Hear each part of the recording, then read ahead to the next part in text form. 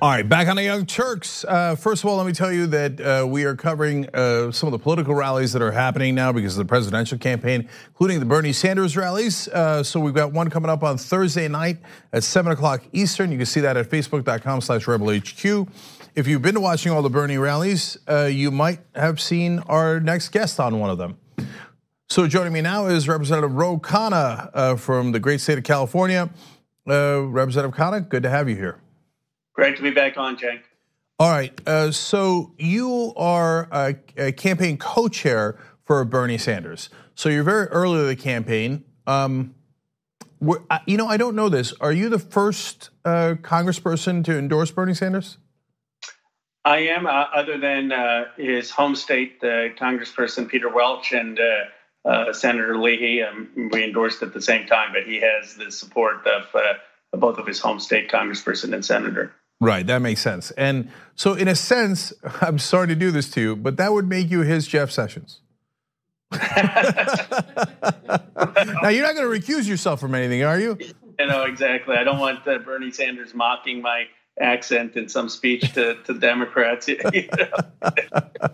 Okay, so in all seriousness, so why endorse so early and why be Senator Sanders' campaign co-chair? Well, what I tell people is there are a lot of candidates in the field who would make a fine president, but there's one candidate who would make a transformational president. And I think you and I have talked about this. I've talked about this with David Sirota. He will be transformational on foreign policy. There will be no unconstitutional wars under his administration. He's going to have far greater restraint and respect for human rights. And he will be transformational on economic policy. He's finally going to have an economic agenda that helps working families, that helps people get into the middle class, that isn't tailored to shareholders and investors and the financial elite. So you mentioned foreign policy first, so let's go there. So you guys work together on a resolution about Yemen. So where does that stand right now in terms of the House and the Senate? Well, believe it or not, we passed it through the House, we passed it through the Senate, but for a whole bunch of procedural reasons, which I won't get into, it has to be done again. So they're going to pass it in the Senate tomorrow or Thursday, and then we need to repass it through the House, which we will the week after we're back in recess, and then it will go to the president's desk. So that's almost certainly going to happen, that it's going to be brought to Trump? I mean, you never can say for certain in politics, but I'm very, very confident that we have the votes in both the Senate and the House. And it would be the first time in history that a bill has passed both the House and the Senate. It's already the first time in history that a bill has passed the House and the Senate that's a war powers resolution. But it'll be another first when it goes to the president's desk. No war powers resolution has ever gone to the president's desk before. So that's weird because the two folks that I keep hearing are not practical enough to work with the other side are Bernie Sanders and you, but yet somehow you got this to pass through the Republican Senate working together and got a lot of Republicans on board in the House as well. We did. I mean, it's remarkable. I mean, this is why I lead with this issue for Bernie Sanders. He's gotten something very consequential done. I mean, no one has been able to do it since 1973. It's addressing the greatest humanitarian disaster in the world right now. Almost 14 million people face famine. I was with Martin Griffith yesterday, who was the UN envoy there, and he said that if we don't end the Saudi blockade and if we don't increase aid to $4.2 billion, we're really going to see one of the world's worst famines. So he's gotten this done, and he's gotten it done working not just with Republicans, but working with Democratic leadership. You don't get anything passed through the Senate or the House if the leadership is opposed to you. So this idea that Bernie Sanders can't build coalitions or doesn't understand how to work with leadership is just bogus. Here's what Bernie Sanders understands, that to get leadership to work with you, to get Republicans to work with you, you don't do that from the inside. You do it from the outside. You first build a popular movement. You first mobilize folks on the ground, and that leads to successful action in Washington, D.C. So his model is inside out as opposed to, outside in as opposed to inside out. And I think that's what confuses folks. Yes, but you mentioned Democratic leadership there, and so let's get into a little bit of uncomfortable grounds. Sure. I always know we do that when I come on your show, Jen. I know. So they're not huge fans of the outside-in strategy, and they don't love being pressured. I guess that's somewhat understandable. It's human nature. But Nancy Pelosi just yesterday said that she's not considering impeachment at all. I don't want to put words in her mouth, so I don't want to say that she said it's off the table, but she's certainly not considering it. Given that there are a lot of improprieties, and not just improprieties, but potentially illegal actions that Donald Trump has taken, including what you uncovered in the congressional hearings of Michael Cohen, where the Trump organization seems to have clearly done financial fraud. Is that an advisable strategy to not consider impeachment at all? I don't think it's advisable, and I don't think it needs to be bipartisan. I think if she had said what she's always been saying until yesterday, that we need to look at the reports, we need to look at the evidence, we need to get constitutional scholars like Lawrence Tribe and Akhil Amar and Bruce Ackerman and others to testify in front of Congress and see whether it constitutes high crimes and misdemeanors, and see what the constitutional precedent is that we'd be setting, especially knowing that we may not get a conviction in the Senate, but what their advice would be, given that we know that there were likely crimes by this president and certainly involvement in a criminal conspiracy. That would be, I think, fair. Instead, I think she was a little too dismissive of impeachment, and we have a constitutional duty to see this through the evidence and have hearings regardless of the politics. Do you know if anyone is following up on the questions you asked about financial fraud of Michael Cohen? Because your questions seem to be, and his answers, more importantly, of course, well, you were the only one that brought up this particular angle during the day, seem to be fairly devastating about them assigning different reasons for the checks that they were giving out at the Trump organization. So do you know if anybody's following up on that? Well, Jack, I think it was absolutely devastating. I mean, Cohen testified that the president is sitting in the Oval Office. Imagine this, in his first year as president, and he's writing checks to this lawyer trying to cover up for the money that Cohen gave Stormy Daniels. And there is reporting that while he's writing these checks every month, right before that had a meeting with a head of state or a senator, and here the president is consumed in covering up what Cohen did. And he's directing Donald Trump Jr. and Alan Weisberg at the Trump organization to cook the books. He doesn't want to just write these checks out of his personal account. He does that a couple of times, but then he says, I got to cover my tracks. And so he tells the Trump organization, you write the check out of the Trump organization and make it about legal services. That's financial fraud. I mean, any company, it would be financial fraud. You can't tell a company to cook their books and start paying people without for services that weren't rendered. So I have no doubt that the Southern District of New York is looking into this, and that's why I think the president has huge legal exposure in the Southern District of New York. But I also am convinced that the Oversight Committee, my committee, is going to continue to look into this. We're going to call Alan Weisselberg to testify. We're going to try to get Ronna Graff, the president's personal assistant, and others in the organization. I mean, you guys are put in this awkward situation that if you uncover crimes, but the Speaker of the House, who's in your party, has said we're not going to investigate impeachment, I got to ask you, what do you do? Because I don't know what you would do. How do you handle that situation? Well, she gave herself an out. She said if there was convincing evidence of a high crime and misdemeanor, then we need to act. And I think that we've got to see what's in the Mueller report. And my view is there's going to be some pretty explosive conclusions on obstruction of justice at the very least. We need to see where these committees lead and where the Southern District of New York leads, and then make a determination. But Nancy Pelosi should not be, I think, prejudging the issue. And I say that as someone, I would say, there's no reason to prejudge the issue either way. If we're jurors that have the responsibility to conduct this investigation and then make a determination, I just don't see what's gained by saying that we aren't going to pursue a particular path. Okay, that makes sense, and I think that's where a lot of the American people are. So let me stay in Democratic Party politics for one more minute here. So there are some significant rumors, for good reason, that there will be primaries, which happens every year, every election cycle. But since a number of people won in primaries against incumbent Democrats last time around, there seems to be more concern within Washington. What is your stance in general about primaries? I think they're a good thing. Competition is healthy for democracy. How can anyone not be for competition, for healthy primaries, for more people running?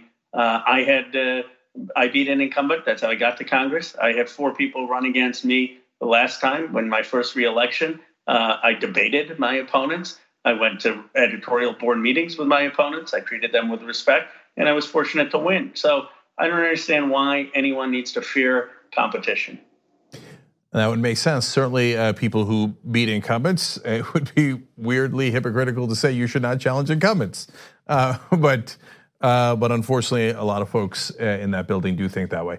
Okay, but Khanna is not among them, and he was early to the Justice Democrats. He's early to Bernie Sanders' campaign, early to the issue of Yemen, and to higher wages at places like Walmart and Amazon, and he has proved prescient on all of those grounds. So great to have you with us as well, always, Congressman. Well, thank you, Cenk, and I just want to commend Justice Democrats, because I think it has changed the thinking on money and politics in the building. It's changed the thinking about grassroots organizing, and I think it's given people courage to get up and run and to say, I can do this. If AOC could do it, if Rashida Tlaib could do it, if Pramila could do it, I can get involved. So your work is changing politics, and I'm confident Bernie is going to take that to a new level and new heights in 2020. All right, Representative Khanna, thank you so much for joining us on the Young Turks. Thank you, Cenk. All right, so when we come back, the world champion is in the studio. We'll be right back.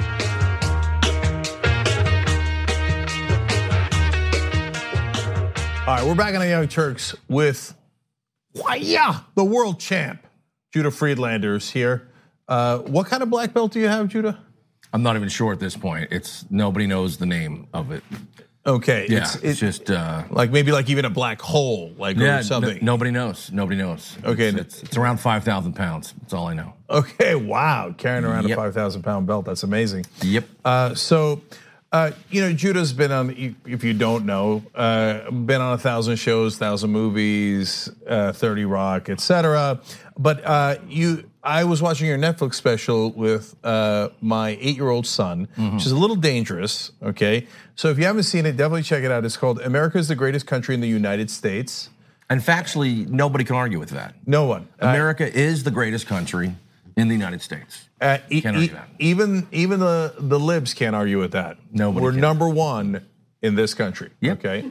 Number one. And so I'm watching with my 8-year-old, and you were surprisingly clean. We had 2 curse words in the first 20 minutes. Okay. And so I kept it going, and then and then it got a little too choppy. Yeah, there might be. Basically, my act is tons of jokes, lots of one-liners, lots of crowd work, and it's what I'm doing now is all satire on basically American exceptionalism and our domestic and foreign policy and all the big human rights issues of the day. So I do, my act is, there's a lot of absurdity in it. There's a lot of it can be really out there. So sometimes it might go into areas where you're like, okay, this kid should not be watching this. No, but on the other hand, the one-liners and the absurdities, he loved. Oh, that's great. Yeah, so I was enjoying how your meta humor on America, et cetera, and in the sexualism, et cetera. And meanwhile, he's just liking it on the simple level. Awesome. Right? Well, with comedy, that's something, I try to do. Because, sometimes when I'm doing shows, there might be someone, and, people across pretty much every political, from way to the left to way to the right, who, sometimes I'll make people angry on many different factions. Yeah. But sometimes even people way to the right will really be digging it. Yeah. So it's, well, so some of them might not get it, to be honest. Well, some people may think it's not jokes and might be serious. You know what? You got to go on Fox, because if you go on Fox News and Trump sees it, he might love it. I think he's stolen from me a few times. I mean, first of all, with the hats, Oh, that's true. With the hats, he's totally stolen. And if you look at him, his hats are red and white. Last time I checked, this country is red, white, and blue. So, to me, he seems like he's a secret, pro-Canada president. Which is not right. Ooh. Yeah. To be fair, though, Canada also happens to be number one in Canada. So, just to be fair, in my opinion, Canada, number 3 ranked country in North America. It's USA, Mexico, Canada, distant third. Fighting words. But if you go on Fox News and say America is the greatest country, America is the greatest country in the United States, there's like a 58% chance Donald Trump tweets that. They might. Who knows? I don't know. But the way I do my comedy is, my comedy's for everybody. I mean, I'm someone who's, way to the left. I'm all for freedom and human rights and fighting for that. But so I don't think, I'm not expecting for people, when I'm doing shows, I'm not expecting people to be on the same, political ideology as me, because most are not. So I'm satirizing everything. So I think, I kind of do it in a way where, I don't like to tell people what to think, but, get them thinking, and then they could, come up with what they want, Yeah, of course. That's how world champs roll. Exactly. But basically, I think anyone who's in a giant position of power is likely to be corrupt. No matter who it is. Right. And anyone seeking that, anyone who's part of that system, I think most governments are done to oppress people and to to use people. But so hopefully we'll change that. That's why people should vote for me. Because you're going to run for president? What are you doing? I'm standing for president. I'm not running for president. Running means you're scared. I'm standing. I'm holding my ground. I'm saying I don't know when this could happen, but I could be the future president of the United States.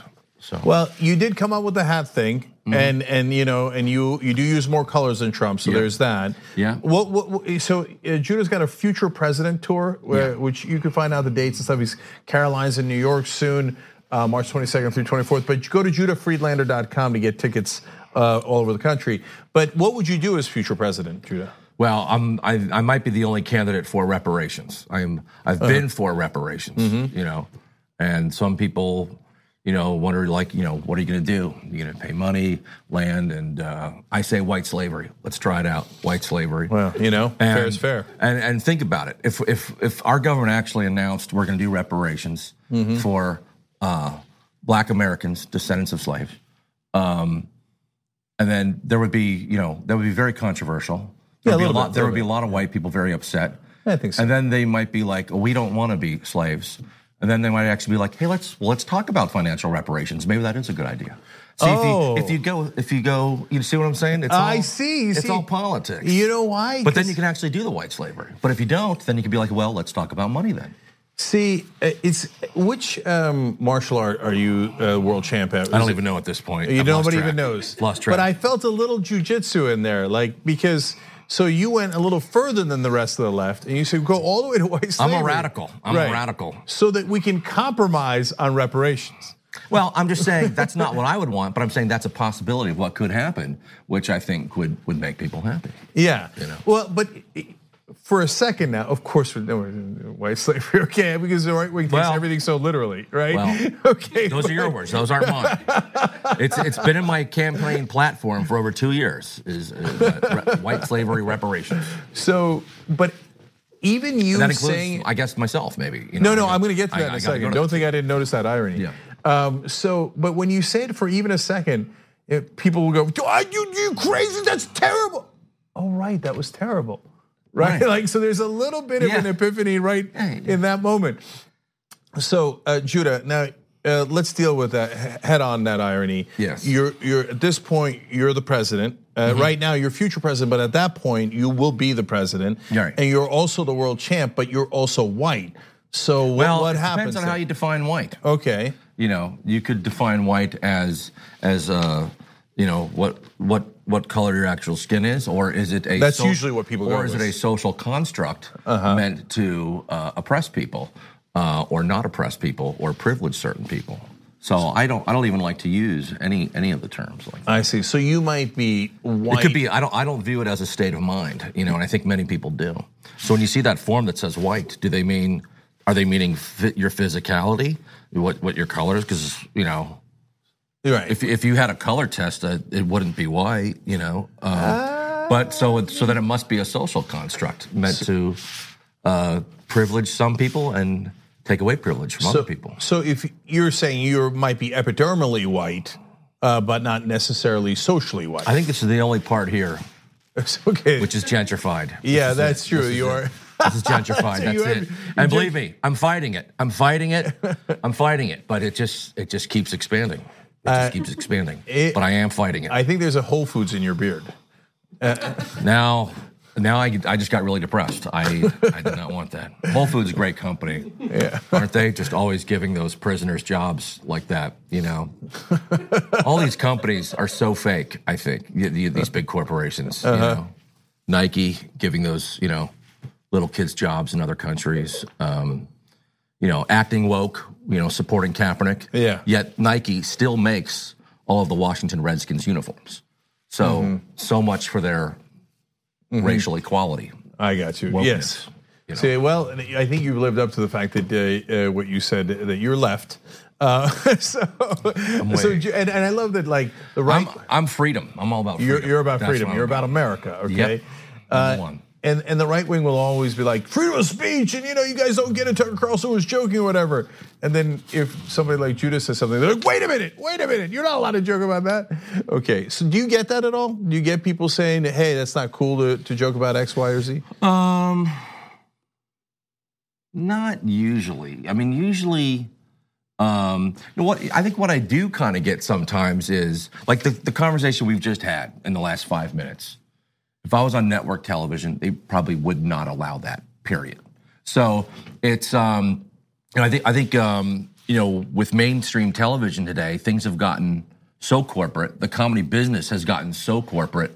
They're so afraid of getting letters from any person that they want to just keep it really bland and generic. So I think there would be less kickback from audience and more from the business structure, Yeah. So, I mean, that's why my last stand-up special, I made that on my own because I don't think anyone would have greenlit it, And I'm ready to make another one. And my last one I sold to Netflix. Currently, Netflix, they won't email me back, And it might be because of some of the things I was talking about on there. So I don't know. But I see it popping up in in the popular sections and stuff on Netflix, so that is weird that they're that's calling good. you That's back. Good. We don't know. We have no idea. I think it's done better overseas than here sometimes, and I don't know all the reasons for that. But I think overseas they're more likely to agree that America is the best country in the United States. Well, they better, or else you know what we're going to do. That's usually the case. I just want to say right off the bat, I feel very sorry for any country that doesn't have oil because they will never know what it's like to have us liberate them. I feel bad for him.